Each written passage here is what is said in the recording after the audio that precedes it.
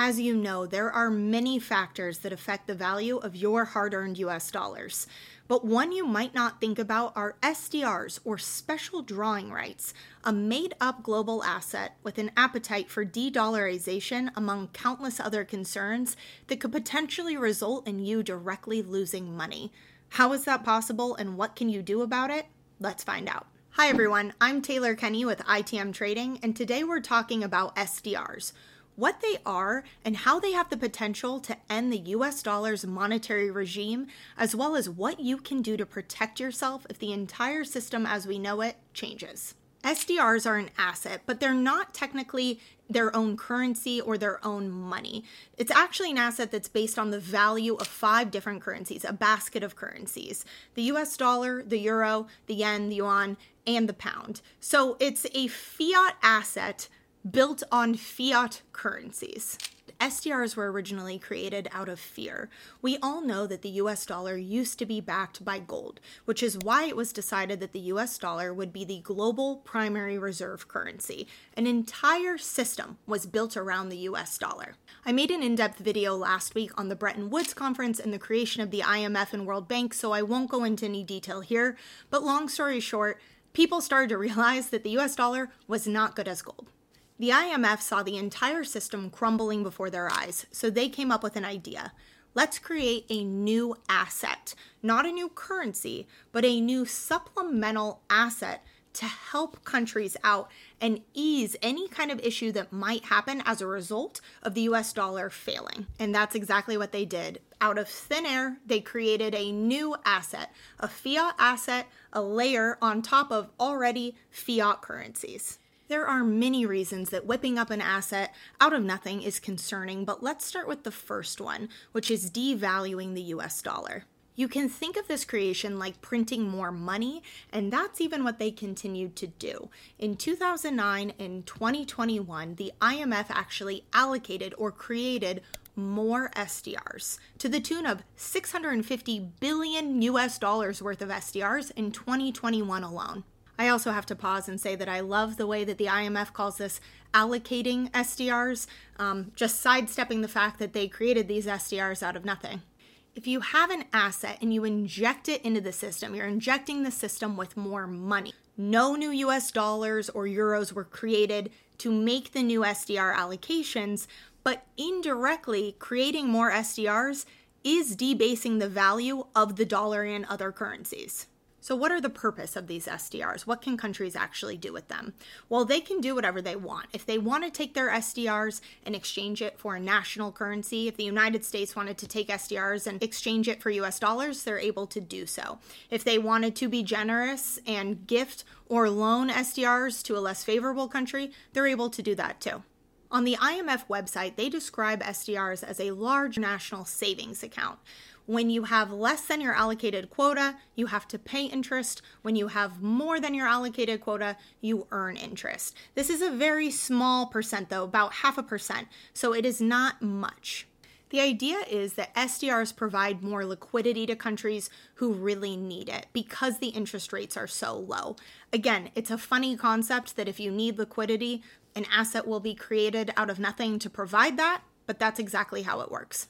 SDRs were originally created to complement the US dollar. I say complement because they were going to exist in tandem. If the US dollar failed as a global reserve asset, SDRs would be available. It wasn't long, however, before it became clear to the IMF that it would be favorable to have SDRs be the global reserve asset of choice. Instead of complementing the US dollar, what if they were an alternative to the US dollar? And the IMF was not alone in thinking this way. Many countries agreed. So in the late 1970s, the IMF began working on a substitution account. This was an account that would allow countries to take their excess US dollar reserves, deposit them into the substitution account, and receive an equivalent amount of SDRs instead, therefore making SDRs the new global reserve currency and displacing the US dollar. But while they were trying to get the substitution account up and running, they ran into a problem. If all countries took their US dollars and deposited them into a substitution account in exchange for SDRs, Inevitably, the US dollar would depreciate and lose value. Who would be paying the difference there for the SDRs to go to these countries? Countries didn't want to pay it, and the United States didn't want to pay it, so there was a bit of a standstill.